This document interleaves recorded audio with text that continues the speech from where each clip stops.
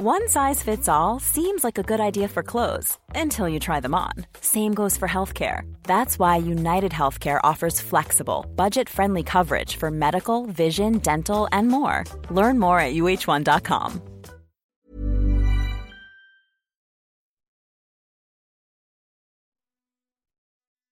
Hello, this is Rachel with Autism Jam or Burst with speducators on this Friday night. The joys of having lots of children is that when my friends and speducators have things to do, I don't. So here I am. Today we're going to talk about the last work I had to put in to put my son's story together and how that went for me. And after talking on the last episode, I'm sure you can imagine how that went for me. And then I'm also going to talk about my week of speducating with a respected, very direct person in education that I got to spend some time with, and him and his new perspective on how I should look at all things education and speducation. So that was a really good chat. So I'll talk a little bit about that. It was a good, solid outcome for me. As I was going through and adding in the details and finalizing what I wanted to say in regards to my son and his story, I found myself with tears streaming down my face. And it wasn't that ugly cry like, oh, this is horrible. It was this very calm, zero effort tears just streaming down my face. And it was the first time that I was able to continue working as I was feeling emotions, which I think is a good sign, which means I'm starting to compartmentalize and put them in places that they need to be instead of right there in my jugular and in my heart. I found, though, that as I was doing it and becoming an educator myself or going through the education process to learn what I have learned about the autism spectrum and just disabilities in general, because I'm an equal opportunist when it comes to helping other people's children and my own. I found it ironically funny, not funny, that I was starting to see everything transpire from an educator view more than a mother's. And I actually think that's worse, to be honest, because when I went from just an angry mom that was like, raging against the world, I realized that I was now in a position where I know just how much they knew better and how much it had to have taken for them to put that much energy into what was done in regards to my son and his education. I got kind of sucked into more of the logistics of things because I'm one of those people. I have every single piece of paper. I have every single little note ever written to me from either a teacher, a para, or my son, or just one of my friends when I worked at the school. And I found myself diving in to everything that I had always had that I was carrying around, both metaphorically and literally in file cabinets and on my computer, and figuratively, metaphorically on my shoulders. I've been carrying that in my heart and in my chest for years. As I'm looking at it and realizing I don't think that they knew enough to handle the situation if I hadn't been willing to fight for them to learn and to take the training that was necessary. I think that it was a small town. I think it was people who were on the side of more close to retiring than starting. And I think the slogan for Autism Jam or Burst advocacy is you don't know what you don't know, which I've mentioned before. Because usually you don't know what you don't know until you find out what you didn't know, and then you know it. Such a funny slogan. So I discovered they really didn't know what they didn't know. And they were just going off of what they did know, which was not a lot, at least not in the paradigm of what I needed them to see. Does this mean that I had this really soft kumbaya moment and I wanted to connect with everybody and say, I forgive you, or I understand you have purpose and meaning? No, that's actually not where I was going at all. But I did find that those tears streaming down my face, instead of the ugly cry that I can't breathe or manage to get a grip on my emotions, is gone. And so I feel like I've made peace. It does help that my son is such a wonderful kid with the most forgiving heart and the most charming disposition, who recently was breaking my heart when he said that he never cared about having friends before, but now he just really wishes that he did, which is a whole nother beast that I find that I'm trying to figure out. So on the other end, I feel like me and my family have probably gotten the better end of the stick. But no, I'm not about to find them all and take them to dinner. I don't even think I'm going to find them because it's pretty okay with me that they are all people on paper now and not people that I have to see, talk to, interact with. So where do I go from that? There is so much to be gained and learned and practiced when it comes to not just educating children on the spectrum, but also just children with disabilities in general. And I don't feel like the football has moved far enough over that I can say, you know what, we're in a good place. Because I just don't feel that that's, which seems very unfair, and that's probably not how I mean it. I think there are some phenomenal educators, and I've learned a lot from many of them, that are the pioneers surging forward, wanting to see the change that is needed for these children that sometimes are forgotten. And I oftentimes like to describe it, and I usually get the same reaction from anyone that's in special education that I have when I say it. But I always feel like when I approach a teacher that doesn't do what we do, to talk to them about pushing a student in, I always feel like I'm interrupting their family dinner with a poor orphan child that needs a place to put their head at night, which sounds strange. But it's almost like, this is my family, and you want to bring someone in. Okay, class, we're going to allow this poor child that needs a place to come in and be a part of our family.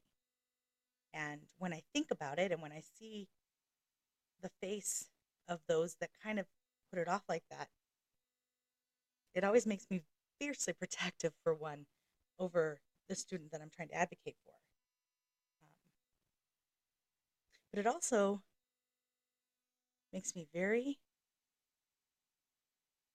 confused to start, because I thought, it's not how it should be. I think that educators in general should want to help the masses.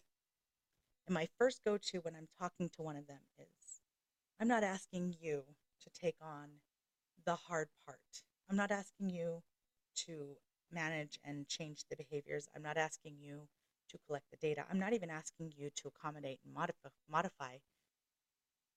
Even though technically it's not my job alone, I'm just asking you to put a place at your table for them and let them feel like they're part of the group. And then after I'm confused by all of it, I get quickly, I don't want to say angry because I don't think that's, no, I get pretty angry actually. I get pretty heated inside. And I think of all the kids that you interact with all day, you have no idea what you are missing every single day. I had a student that sits and says, I can do hard things. I can be Elon Musk. I can do hard things. And that is amazing because he knows from the many pep talks that we would give him that he can do anything if that's what he wants to do and he wants to take the time to learn. And I mean that in the case that even if it's not to the level in which, for example, Elon Musk might understand something, if it's passionate and it's something they want to learn, there's ways to teach them in a that they can get it at their own pace. And that's what I think some educators don't understand about speducators is that we are giving them this magic box. And I don't even think it's magic. I think it's hard work. I think it's consistency and it's determination. And above all, you have to have a student that's willing to believe in themselves enough and trust you enough that they will allow themselves to sometimes physically hurt in their mind when they're thinking, trying to figure something out, just so that they can get it. And it's magical when they do. And I always remind them, your brain's a muscle, or it's like a muscle, because I'm not a science teacher, so please someone correct me on that. But I'm pretty sure it works like a muscle at least, where as you work it out, it grows. And it gets more and more space to put information into. And it gets strong. And so it's like a muscle, but I really can't. I teach speducation, so we'll just go with that analogy. So I always remind them, is this something you're getting frustrated at? Yes. So last week when we were working on the earlier phase, I don't say it that way. I can't think of an example right now because we've been going through a lot of phases. The prior lessons from last week, those were pretty hard for you, right? Yes. Okay, so are they hard for you now? No, I got it. So what we need is to take that same idea and let's do it this week. And let's do something hard, flex our muscles in our brain, look at the things that light up because, like I said, again, I'm not a scientist and I don't play one on TV either. Sometimes doctors, but not a scientist. So it always keeps them going.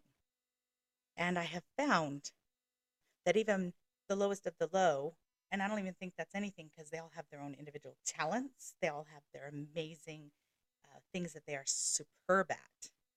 And then there's those things that they didn't have a care for before, but now they have me as a teacher, so they better take it into consideration. They want to try it. They want to do hard things. They want to get that big high five.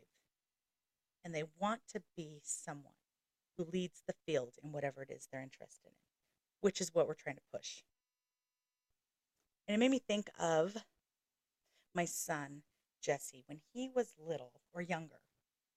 He would play the piano. Now, he was really good at a lot of things naturally, but he would get really frustrated when he would get a brand new song and the piano teacher would find him a really complex one because once he gets it, it's in his head. He does it by heart. He plays it beautifully. But she has to figure out how to get him from starting out in the basics where he doesn't want to be because he knows he can play and getting him to work those steps so that he can play, for an example, Great Balls of Fire, because he was really on fire with that one. But he melted down so many times and lost it because he just wanted to be able to play it and not forth any effort because a lot of them, they're that good. But that's kind of what I equate it to, because once it hit, once it stuck, and he realized that Great Balls of Fire was really fun to play, and he could, that was it. And he would play for anyone that wanted to hear it. But he had to go through that hard refiner's fire moment where he had to really focus and practice the hard things, because not everything's going to come easy. That's how I feel when working with kids that want to challenge their brain, but it's so hard to challenge their brain because it hurts, it's frustrating, and their emotions are all over the place. So all those moments of just pure rigid rigor and hard work, and many meltdowns that turn to determined faces, is something that so many teachers that don't want to take them and put them at their table are missing. And I wish so much that I could get them to see how gratifying it is. And I think the best part of all is not only when they get it and they believe in themselves and they know they can do hard things, but when they tell their parents that they can do hard things and that they feel good about themselves and they feel like they could do anything, is the greatest thing on the planet. The only thing better is when you have your own personal child, like my 5-year-old, who has little verbal skills. On Sunday, he started counting, and he was counting 1, 2, 3, 4, 5, 6, 7, and then he didn't know where to go. So he was like 7, 6, 5, 6, 7. That was an awesome moment, and I have to say, way emotional than I thought it would be, because I've heard him say a few words before that.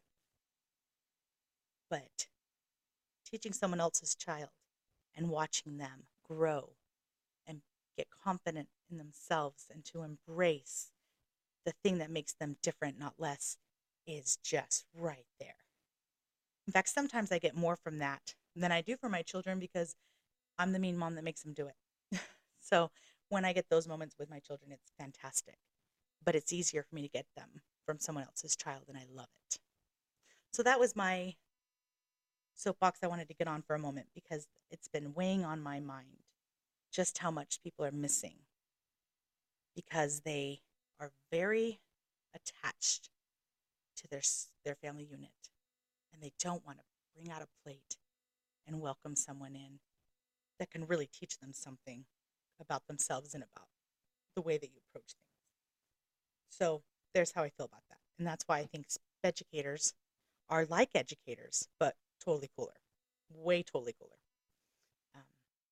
So I'm going to take a break for a moment. When we come back, we're going to talk about my experience talking to an educator that I respect, that I think is everything that education should be, and helped me to feel lighter about the position and where I feel like some people are getting trapped in this system, when we're back.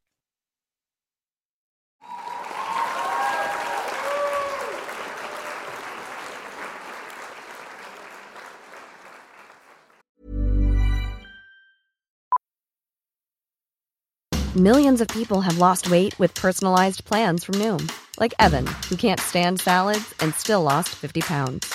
Salads generally for most people are the easy button, right? For me, that wasn't an option. I never really was a salad guy. That's just not who I am. But Noom worked for me.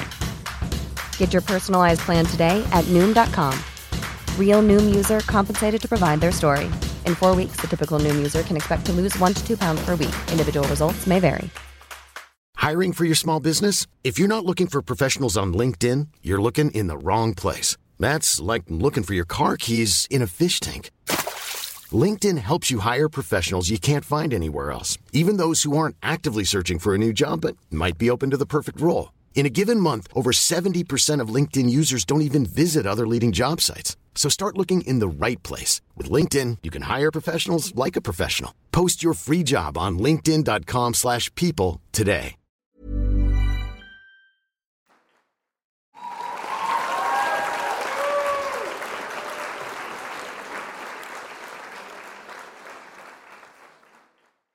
All right, I'm back. I'm going to take just a minute. I was at a meeting talking about my own child. And I was feeling kind of down and discouraged because there's very little one person can do to change the world except for change themselves in the way that they look at the world. And I was struggling with that and wasn't feeling a whole lot of confidence in the cluster I find are the administration, the people who you want so badly to just trust and open your heart to. It's almost like one of those really bad relationships where my last I haven't had a boyfriend for a very, very long time because I'm married. So bear with me, but it kind of feels like when you get into a rocky relationship and the next one you're like, oh, that was icky. I don't think I want to go there. And it's really hard to put your heart and soul into something when you feel like it's icky. And I was talking about my son. We were talking about just what we do and how we feel about our positions and trying to be as vague but yet forthcoming as I can. And listening to him, he said,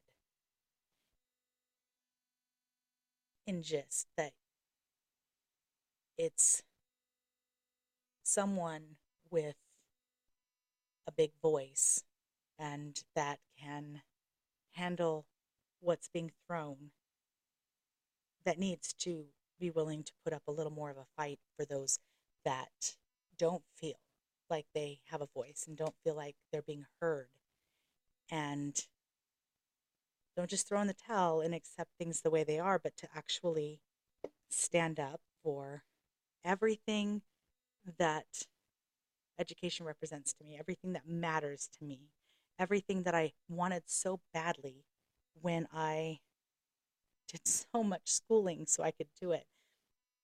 And it suddenly sparked in my mind, one, he was right, and two, boy, I wish he was my administrator, because he was just so direct and so open and honest. And maybe it would not feel the same if you were my administrator, but I just, from listening to him in the moments that I've had meetings that I've gotten to listen to him, he was a genuine heart that really wants to see people have a voice. And so I'm handing it out there.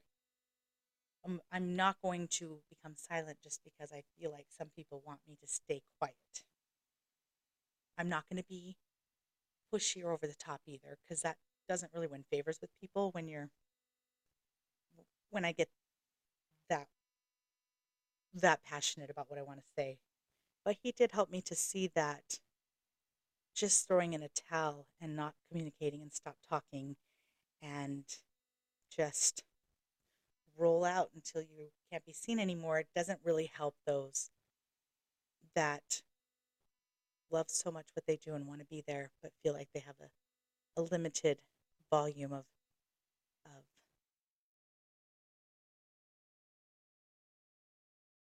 when they don't feel like they have a voice and they don't feel like anyone's listening, and they feel like they just have to accept things that the way they are is the way they are, and that's just the way it's going to be. I don't accept that. I never have. That's my biggest problem, probably, because I don't play well with others sometimes.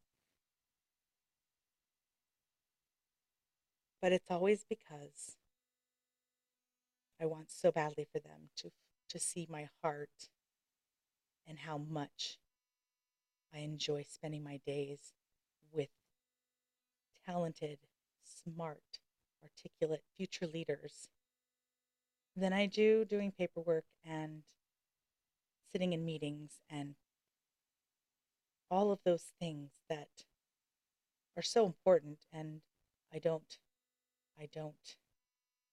defy that. But if they could just see that I'm not the only one that just wants to see a kid smile and feel like they make a difference and that what they have to say and what they have to do matters.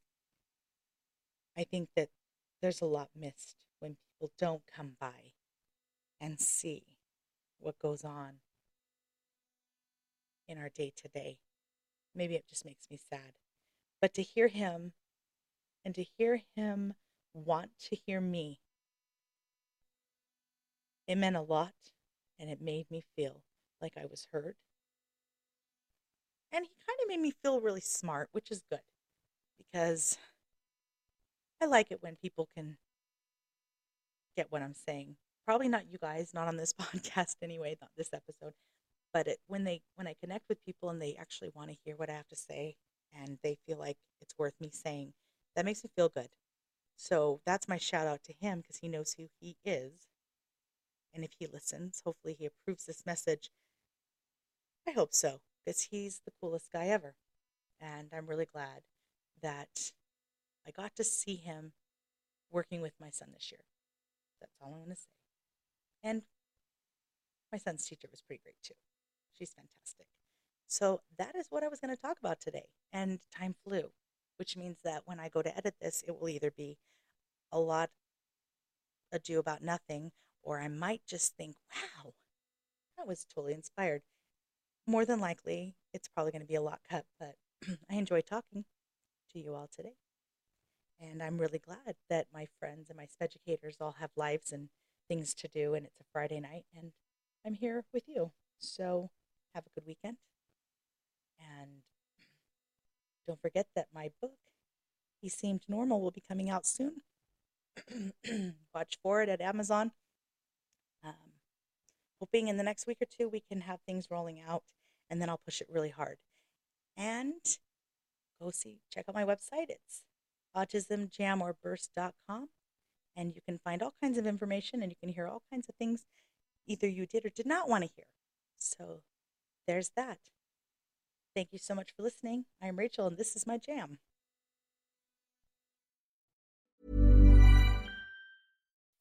When you make decisions for your company, you look for the no-brainers. If you have a lot of mailing to do, Stamps.com is the ultimate no-brainer. Use the Stamps.com mobile app to mail everything you need to keep your business running with up to 89% off USPS and UPS. Make the same no-brainer decision as over 1 million other businesses with Stamps.com. Use code PROGRAM for a special offer. That's Stamps.com, code PROGRAM.